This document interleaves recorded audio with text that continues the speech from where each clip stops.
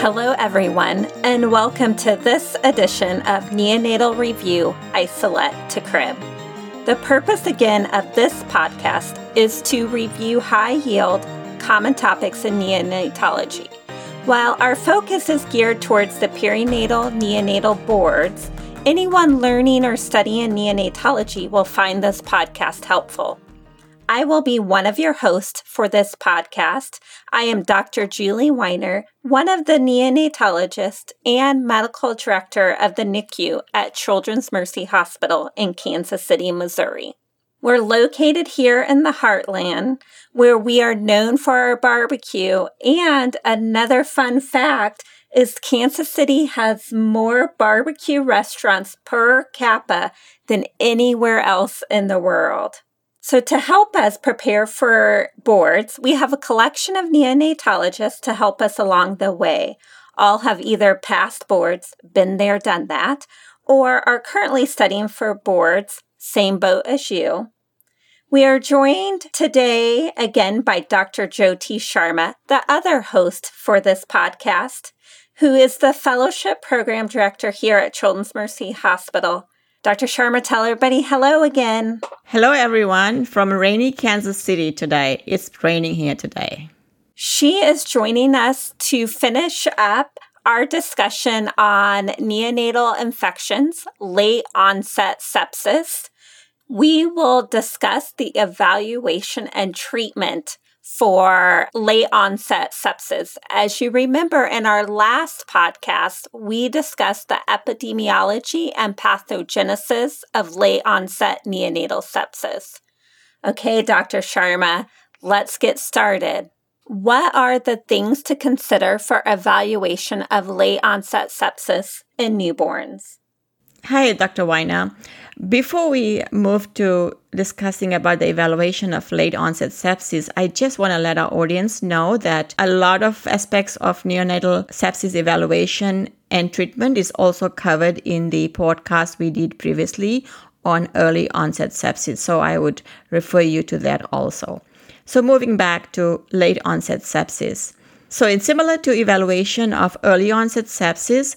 When we are evaluating an infant for late onset sepsis, we need to consider three aspects. These include risk factors for sepsis, which include perinatal risk factors.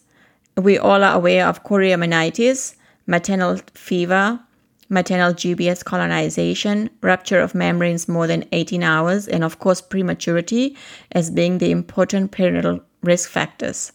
The second risk factor is infant risk factors, and this is more applicable to preterm infants who are in the NICU, who are undergoing medical interventions or may have medical devices such as IV catheters or beyond mechanical ventilation, and they are predisposed to healthcare-related infections or nosocomial infections.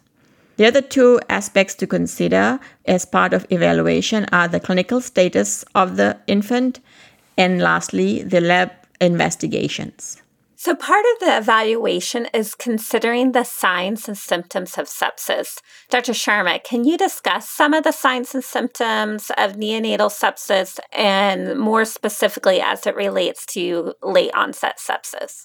So while clinical signs and symptoms is an important aspect of the evaluation of sepsis, I think what is very important to note is that with neonatal sepsis, and more so with late onset sepsis, the clinical manifestations of sepsis are usually non-specific.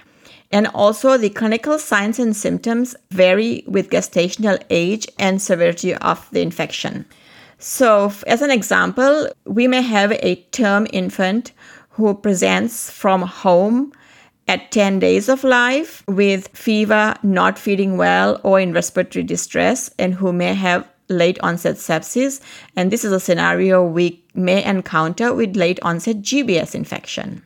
As opposed to, we may have a 10-day-old former 25 weeks gestation preterm infant in the NICU who may present with apneic spells, lethargy, or even hypothermia as a sign of sepsis. In general, the clinical signs and symptoms of late onset sepsis may range from temperature instability, you may have fever or hypothermia, oxygen desaturation, bradycardia, poor perfusion, reduced capillary refill, hypotension, and even septic shock. So, Dr. Sharma, as we know, preterm infants are a group that's at high risk for late onset sepsis. Can you discuss more specifically about the signs for this group? Hey, Dr. Weiner, thank you for that question. And you are true. The clinical manifestations of late onset sepsis in preterm infants generally depends on the gestational age. So one of the NICHD studies on very low birth weight infants found that about 50% of very low birth weight infants with late onset sepsis presented with apnea. About 40% had feeding intolerance, abdominal distension. About a third had increased need for respiratory support, and about 20% had lethargy and hypotonia. So as you see, the signs and symptoms is a wide-ranging. Also interesting is that patients with late onset sepsis due to gram-negative organisms or fungal infections have more severe signs and symptoms compared to gram-positive infections such as Coagulase-negative staph. But again, this is very difficult to distinguish clinically, so we should assume the worst if the baby is really sick. Dr. Sharma, so recently there's been a lot of literature supporting the heart rate characteristics, or HRC. Can you spend a little bit more time just discussing this specific clinical sign and if there's others used more recently for the evaluation of sepsis? Oh, yes, Dr. Weiner, there's a lot more coming out about HRC. So HRC monitoring is actually a more recent technology that is being utilized in some NICUs for early diagnosis of late onset sepsis. And it's based on the findings that infants develop decreased heart rate variability and transient decelerations prior to clinical manifestations of sepsis. We are aware of this through our fetal heart rate monitoring. So it's a similar concept. This abnormal HRC pattern may occur more than 24 hours before the onset of other clinical signs of sepsis. And the exact mechanism as to why this pattern occurs is not known, but it is thought to be mediated by cytokines. In a study of 9 NICUs where they looked at the very low birth weight infants, they found that babies that had HRC monitoring had a lower sepsis-associated mortality compared to the controls. So in short, HRC monitoring can be utilized as a clinical tool for the evaluation of late onset sepsis. Thank you for that clarification, Dr. Sharma. Okay, so as we know, lab investigations are a very important part of neonatal sepsis. Dr. Sharma, can we talk a little bit more about what labs are needed in late onset sepsis? Dr. Weiner, yes, lab investigations are always an important part of a sepsis workup, but again, it is very important to perform evidence-based investigations. So the typical sepsis evaluation for a neonate in whom we suspect late onset sepsis is very similar to the evaluation for patient with early onset sepsis, except in late onset sepsis, we do a urine culture. So in short, for the evaluation of late onset sepsis, we should get a complete blood count with white cell and differential, peripheral blood culture, spinal tap for cell count and culture, and urine culture. Are there other investigations to consider as part of the workup for late onset sepsis? Dr. Weiner, a very important question, because remember, most of our babies in the NICU undergoing different medical interventions and may have different devices in place. Therefore, other site cultures as relevant should be considered, such as if you have a patient who's on the ventilator, you may consider doing a tracheal aspirate for Gram-stale cell count and culture. And if a baby has any skin lesions, especially if it's a pustule, you may consider de-roofing it and sending it for culture. The other investigations that may be considered include imaging studies. Based on your clinical assessment, you may consider a chest x-ray for pneumonia or a abdominal x-ray or abdominal ultrasound if necrotizing enterocolitis is suspected. Of course, how can we forget the acute phase reactant, right? CRP is also a part of the evaluation of late onset sepsis. I do want to mention, actually more recently, molecular-based techniques such as PCR with sequencing of species-specific gene regions is being used as a tool for diagnosis of neonatal sepsis. Most of it is still in the research area, but it will help clinically once it's fully available. It actually helps differentiate contaminant cultures versus true infection. And this will be very helpful for us when it comes to Coagulase negative infection. So I know we discussed the usefulness and limitations of white blood cell count and its indices as part of the evaluation of neonatal sepsis in the previous discussion on early onset sepsis evaluation. Can you, for our listeners, just summarize some of these points again? Sure. I think we discussed this the last time. I think this CBC is probably the most common lab test that we do in a neonate, besides the newborn screen, of course. So as part of that, we do a white cell count, differential absolute neutrophil count, or ANC, and the IT ratio, or the immature to total neutrophil ratio. All these are widely used as screening tests for neonatal sepsis. But unfortunately, none of these tests have been particularly useful in identifying the majority of septic infants. So the total white cell count has a poor predictive value for sepsis. Neutropenia, ANC less than 1,000, actually has a greater specificity for neonatal sepsis, so is more useful. The IT ratio, which we use often, is actually more useful in ruling out infection than in ruling in infection. In clinical practice, we also look at platelet counts, but platelet counts are not very sensitive or specific for the diagnosis of neonatal sepsis. Thank you, Dr. Sharma, for summarizing that. Again, if you guys want to learn more about the use of white blood cell counts and its components for neonatal sepsis evaluation, check out the podcast on early onset sepsis evaluation and management. Okay, we're going to move on. So we know that blood culture is the gold standard lab investigation for sepsis. Is there anything different with regards to late onset compared to early onset sepsis? So with regards to late onset sepsis, in infants with suspected late onset sepsis, we should ideally do 2 blood culture. And this is more important for preterm infants in the NICU, where Coagulase negative staph is not an uncommon cause of late onset sepsis. And if you have 2 positive blood cultures with CONS, it is more likely to suggest a true infection as compared to a contaminant. So it is helpful in that. So we prefer 2 peripheral blood cultures, but if that's not possible, then you may be able to do 1 peripheral and 1 central line blood culture, knowing that if it is colonized, it may be an issue, but in that respect, hopefully the second blood culture will help. Now, what is important is that the volume of blood is important. And actually, one of the studies has shown that if you do 1 blood culture with 1 ml of blood, you are likely to get a true organism grown, as opposed to if you only use 0.5 mils.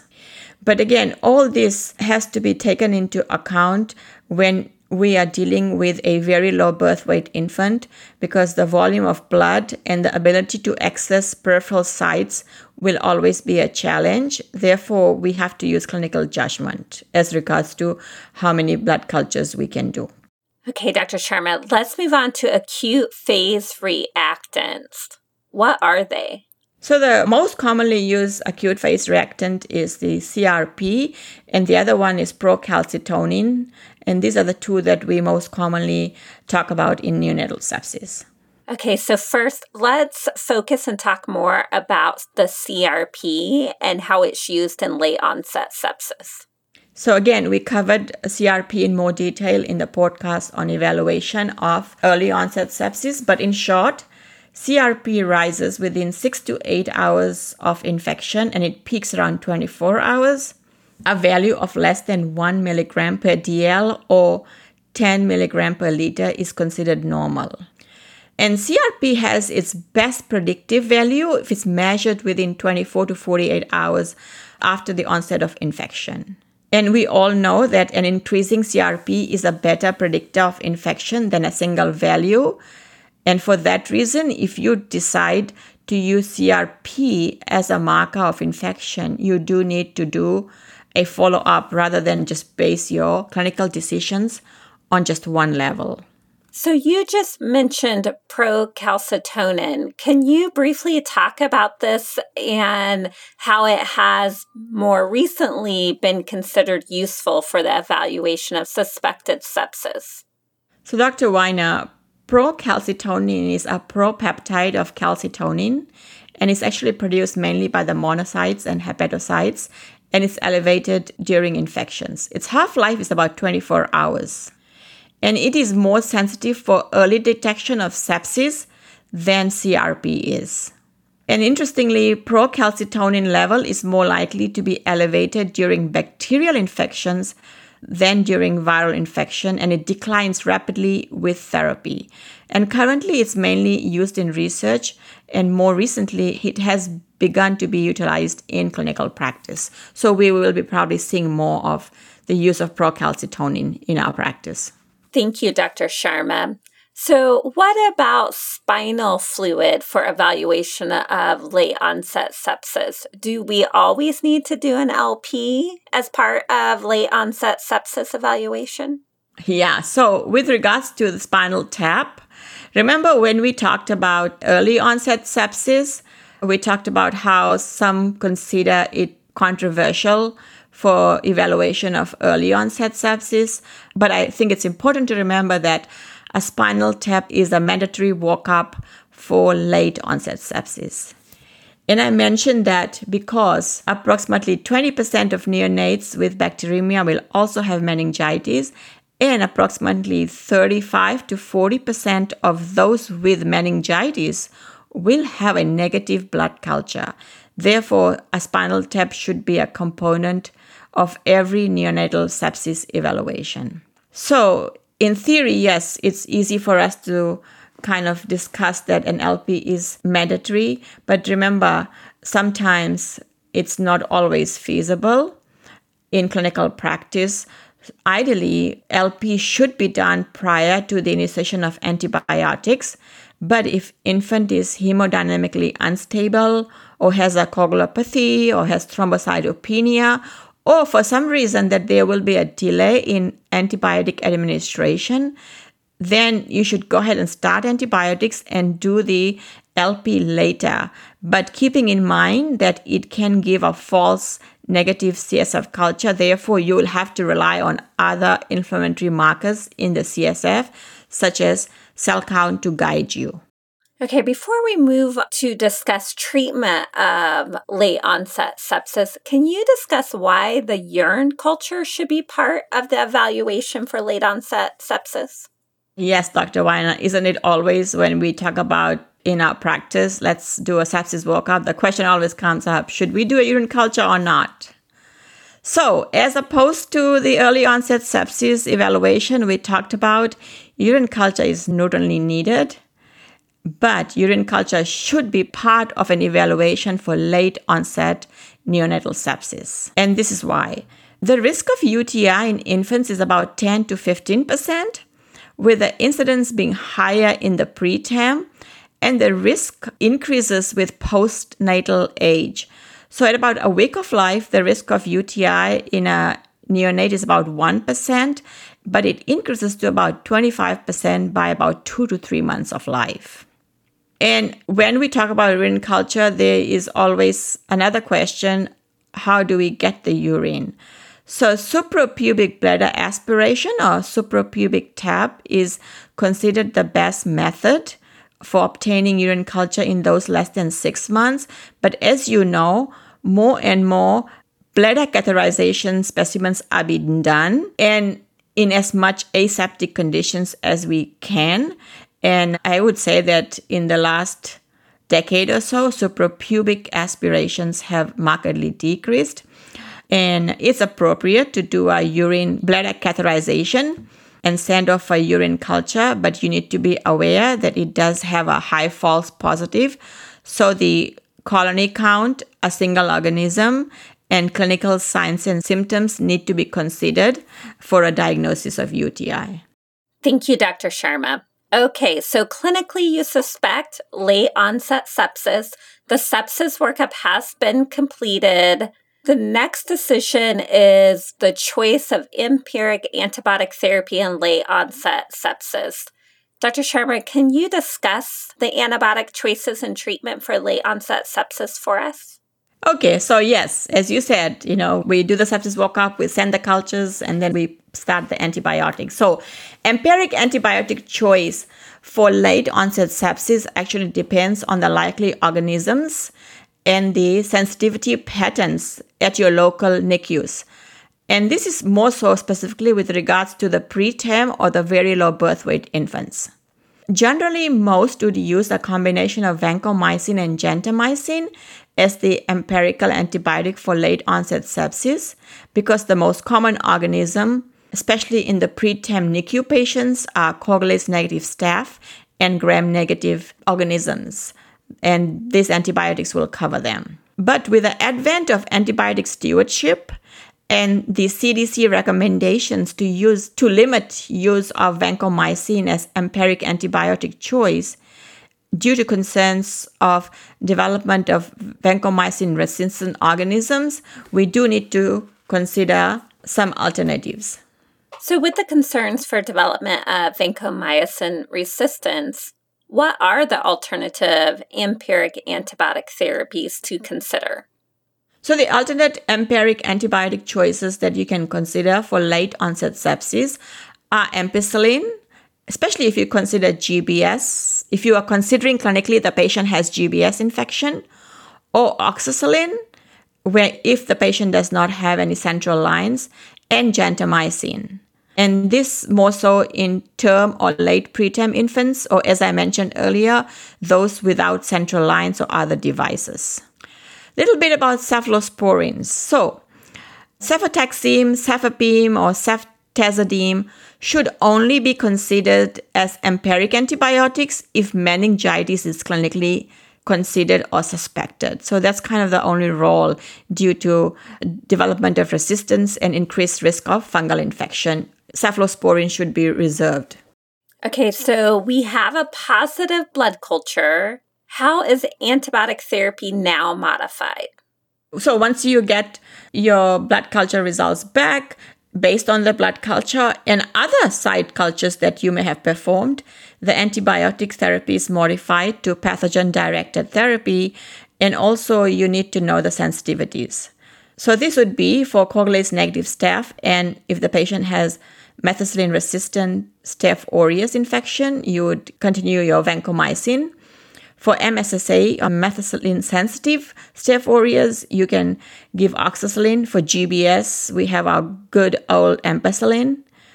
For gram-negative infections, based on which gram-negative organism it is, and also you need to consider the ESBL status, antibiotic choices could be ampicillin, ceftazidime, or cefepime, and for ESBL, meropenem is the choice.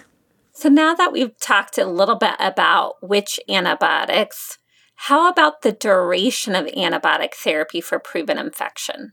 Dr. Weiner, so in general, for uncomplicated bloodstream infections, the duration of antibiotic therapy is 10 to 14 days. Usually for uncomplicated gram-positive infections such as GBS or MSSA, we usually do 10 days. And with gram-negative infections, we usually do 14 days. How does the duration of antibiotic therapy for late onset sepsis with meningitis change or differ? So with late onset sepsis with meningitis, the duration of antibiotic therapy is around 14 to 21 days for gram-positive infections. And for gram-negatives, you have to give at least a minimum of 21 days. But sometimes with follow-up LPs, you may have to extend it to 28 days. Okay, so we have just discussed treatment when there is proven infection. But more often, the clinical questions that usually come up is how long to continue antibiotics when sepsis markers are benign and patient clinically is doing well. How long do we wait for cultures? It appears most of us use 48 hours, but sometimes it could be longer. Great question. And this is a concept that we sometimes struggle with in our practice. And again, it's important to consider this given all the other issues with unnecessary use of antibiotics. So in clinical practice, we normally wait for 48 hours for bacterial cultures, and there's actually evidence behind it. The negative predictive value that is ruling out infection for the isolation of a definite bacterial pathogen is around 99.8% at 48 hours. And the growth in the culture medium after 72 hours of incubation is more likely to be a contaminant. And this is from the study that was published in 2001 in the Archives of Diseases of Childhood by Kumar and colleagues. So, as you can see, waiting 48 to 72 hours to get your cultures, and if they are negative, and clinically if the patient is doing well, it would be reasonable to stop antibiotics. I do want to talk a little bit about antibiotic stewardship in the NICU because it involves our very premature infants. So the 2002 NICHD study of very low birth weight infants with late onset sepsis showed that 44% of infants more than 3 days of life received a treatment course of vancomycin. What is more interesting is that 30% of infants more than 3 days of life without a proven infection received a treatment course of vancomycin. So you can see that even without a positive blood culture, 30% of infants, of very low birth weight infants, actually did receive a course of vancomycin. And that is concerning, especially when we are always worried about development of resistance. The rate of antibiotic use was inversely related to gestational age and birth weight. So the smaller you are and the lighter you are, the more likely you are to get antibiotics. And interestingly, vancomycin was also inversely related to gestational age. Again, the more premature, the more likely use of vancomycin. So while the decision to continue antibiotic therapy in an infant with negative culture is based on clinical judgment of the clinical team taking care of the patient, at the same time, it is important to consider appropriate use of antibiotics to reduce not only antibiotic-resistant bacteria, but also decrease the risk of fungal infections. Thank you, Dr. Sharma. Before we move to summary, I just want to tell the audience that prevention of late onset sepsis and the use of probiotics in the NICU population will be covered in a later podcast, as will neonatal fungal sepsis.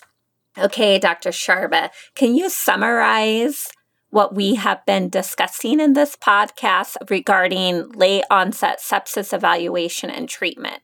Thank you, Dr. Weiner. So to summarize, in the evaluation of late onset sepsis, you should consider the perinatal and infant risk factors, the clinical status of the infant, and the laboratory investigations. The typical complete sepsis evaluation in a neonate suspected of late onset sepsis consists of a complete blood count with white cell differentials, preferably 2 peripheral blood cultures, a spinal tap, other site cultures, urine culture, acute phase reactants such as CRP, and imaging studies as indicated clinically. The empiric antibiotic of choice most often is a combination of vancomycin and gentamicin because the most common organisms in the NICU population are Coagulase-negative Staph and Gram-negative organisms. But remember that the development of vancomycin resistance is a concern. Alternative empiric antibiotic of choice include ampicillin and oxacillin with gentamicin, more so in the term or late preterm infants or those infants without a central line. Based on your blood cultures and other site cultures, the antibiotic therapy should be modified to pathogen-directed therapy. If your patient is clinically doing well and 48 to 72-hour blood cultures are negative, then you should consider stopping antibiotics. For uncomplicated bloodstream infections, the duration of antibiotics is 10 to 14 days. And late onset sepsis with meningitis, the duration is usually 14 to 21 days.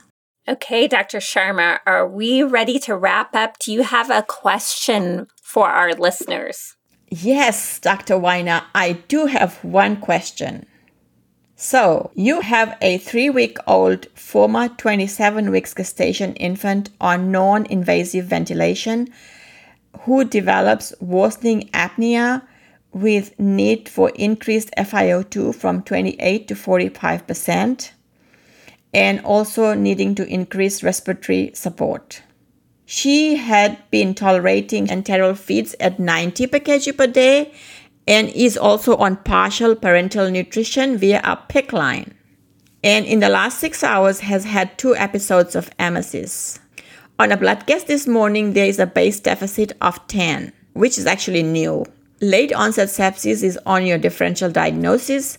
You go ahead and do a sepsis workup and start antibiotic. What is your empiric antibiotic of choice? A, ampicillin and gentamicin.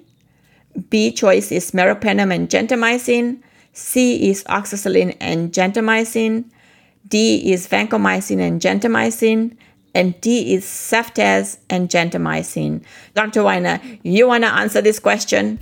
Yes, Dr. Sharma. So since I was paying so closely attention to the podcast, I think the answer is D. I would have chose vancomycin and gentamicin for the treatment in this 3-week-old former 27-weeker who I'm worried about late onset sepsis, who also has a PICC line in place. Dr. Sharma, what's the answer and can you explain? Yes, I think you are true that because this is a baby in the NICU at 27-weeker, has a central line in place. And we talked about this, the most common bacteria is Coagulase negative staph.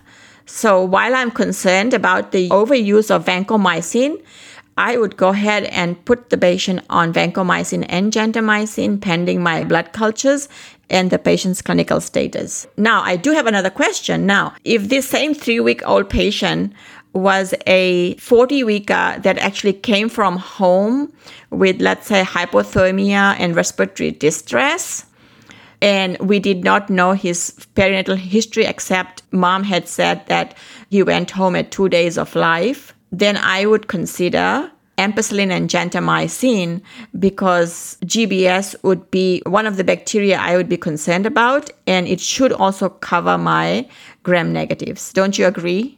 Yes, Dr. Sharma. I was just thinking that ampicillin would have been my choice in that baby. Great. All right. Thank you, Dr. Sharma. Hopefully this information has helped regarding late onset sepsis for the evaluation and treatment. Our next podcast will focus on intra-amniotic infections. This is Neonatology Review, Isolette to Crib. I'm Dr. Julie Weiner, and thank you for listening to us.